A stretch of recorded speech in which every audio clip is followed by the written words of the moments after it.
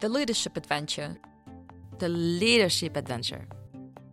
An agile leader is first turned towards the future, the challenges and the novelty. I think we can talk about mindsets. Sometimes it can be fail, learn and succeed. That's a learning process. The leadership adventure. Welcome to The Leadership Adventure, the podcast that takes you through the highs and lows of being a leader in the 21st century. In this series, we talk to experienced leaders about their journey to success, inspiring you to make a difference and face the challenges ahead. I'm Olga Dudko, and I will be your host today. In this episode, we will talk about agile leadership, agile leaders, and how to become one. I'm joined today by Christelle Delavaud, Personal Development Manager at Segos Group. Christelle is passionate about giving everyone the keys to flourish in a constantly changing professional environment. With more than 20 years' experience in the selection, assessment and development of executive talent, she has worked mainly in recruitment and consulting firms as a consultant and project manager. Christelle has acquired real expertise in leadership through numerous roles as a headhunter, coach, and director of assessment missions for senior executives and managers in major organizations such as SNCF, Total Energies, etc. Today, she inspires people to develop the skills and behaviors that impact and transform businesses. Hello, Christelle, and welcome. Hello, Olga. Thanks for having me. Happy to be here. I'm very happy to sit down with you today as well and talk about this very interesting topic, agile leadership. When I was preparing for this podcast, I was going through different articles and information and interviews around agile leaders. And I had this impression that agile leaders are kind of perfect human beings, the most intelligent ones, the most resilient ones, adaptable ones, capable ones, etc. It feels like they always know what to do, how to act. They have this perfect vision and answers to everything. So my first question is very, very simple, really. Do those people actually exist? And if so, can you give me some examples? Of course. Thank you for this question, Olga. I really understand your point of view, as it seems so huge. As you ask me for an example, I would like to take the example of Richard Branson and talk also at the same time about his strengths and also his failures. I have a sentence in mind when thinking about him. Every day I am learning something new. Since his beginning, he has been on a quest to learn. From recording company, to retail music stores, to airlines, rail, telecommunications, banking, and now space travel. So he speaks about expanding his perspective and stretching himself. I love this image of stretching yourself, which illustrates so well the physical movement, the capacity of really take yourself further. But I could probably speak also about leaders, other people you don't know. Maybe it's a friend of you who has saved his company during the pandemic crisis. So what is interesting here is the common points between those very famous leaders, agile leaders, everybody knows, and other people, maybe, a friend of you who has a real talent for agility and who became an agile leader. This is very interesting. It's so interesting to listen to different opinions and views, about what constitutes qualities of an agile leader. But if we try to be a bit more specific here, can you talk to me about some qualities or the main qualities any agile leader would have? Of course, let's start with the main ones. So, an agile leader is first turned towards the future, the challenges and the novelty.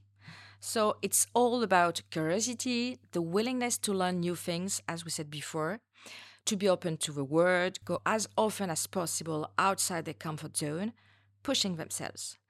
Maybe that's the base of his profile, a state of mind, a mindset ready for change, and be ready to learn more each day. I think we can talk about mindsets and maybe even more speaking about innovative mindset.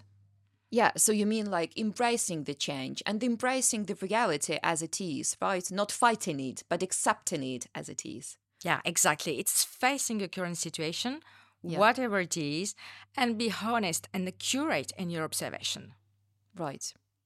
So, yes, so the mindset is obviously very important, as you say. But I imagine that there are some other qualities, like people skills, for example, because leaders do not operate on their own, right? Yeah, people skills is so important.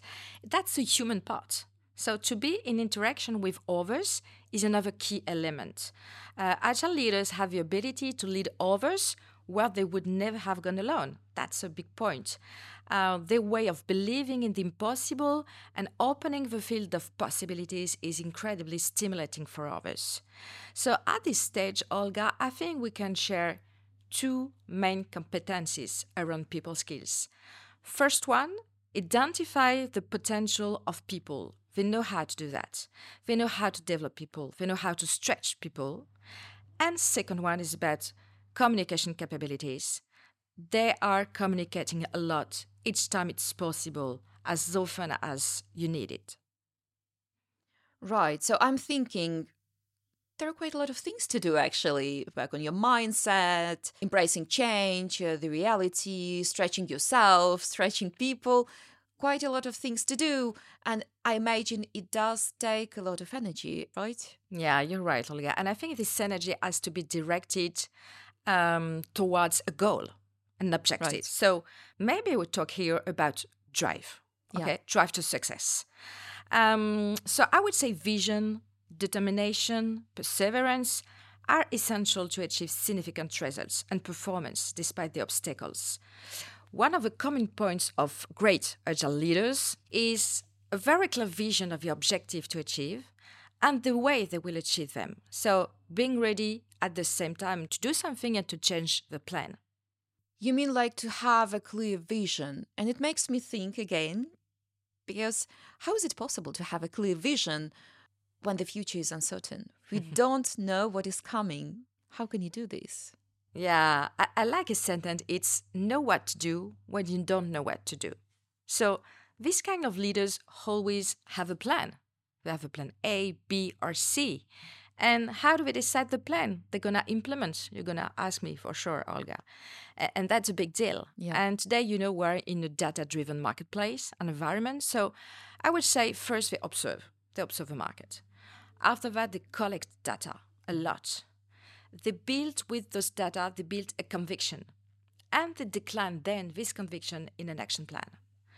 And maybe a thing is that this process isn't possible unless they give themselves a permission. So it means a permission to succeed or to fail. So you always learn from that and you can move ahead. Right. As you said in the very beginning, talking about Richard Branson, I'm always learning, right? Exactly. And this is a killer element.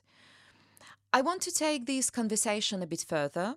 So we talked about agile leaders, qualities of an agile leader. Can we move to the organizational level? So we have agile organizations and we have traditional ones. Please talk to me about the differences between the two. Yeah, of course. So I think if we start with a traditional organization, it's all about, for me, telling people how to do their job and give more information on the how rather than on the why. We are in a pyramidal organization where ideas, decisions are coming from the top to the bottom of the pyramid.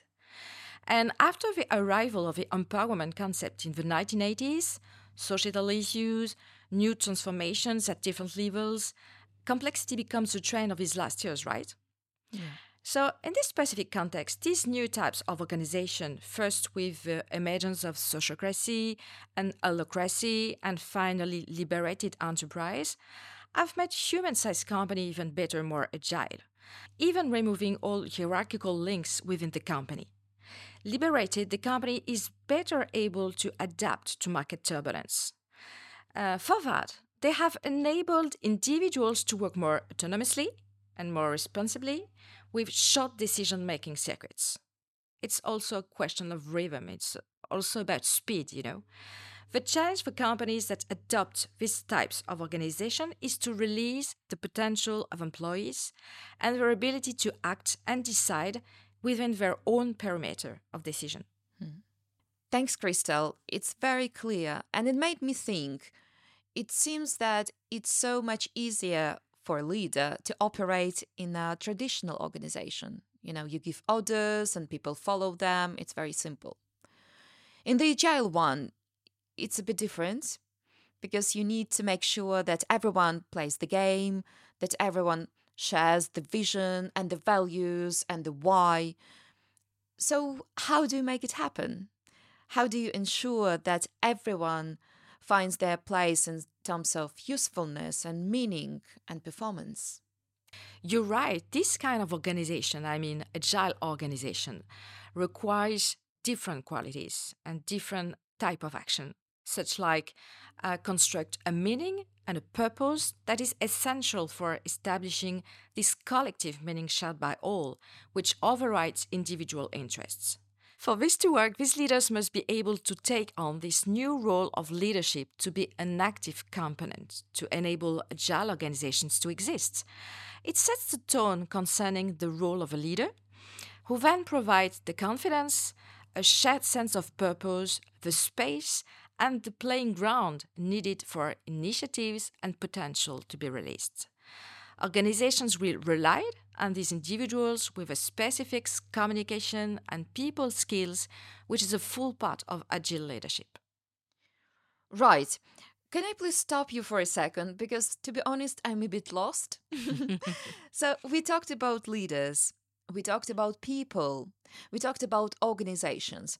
So, I have this question in mind: who engages whom? It seems like a chicken and egg situation to me. Yes, I like this chicken and egg situation because I think the two fit each other in a circular and virtuous way. We can set maybe 3 milestones that sum up this movement. First one, I need to engage myself.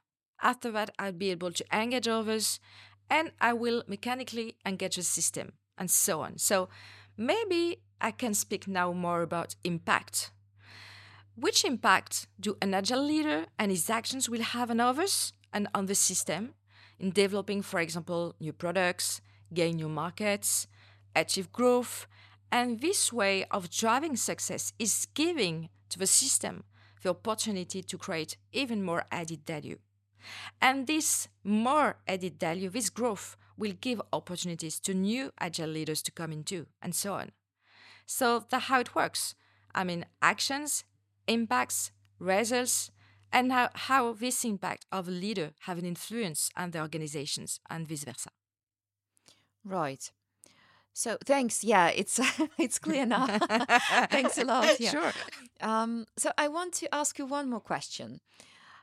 If you can be a bit more practical, really like practical. If you want to become a more agile leader, for example, what will be the first step? I understand it's a journey; it will take time. But what is the first step or the first action we can make? Okay, maybe 3 first steps. Okay. Experiment. Yeah.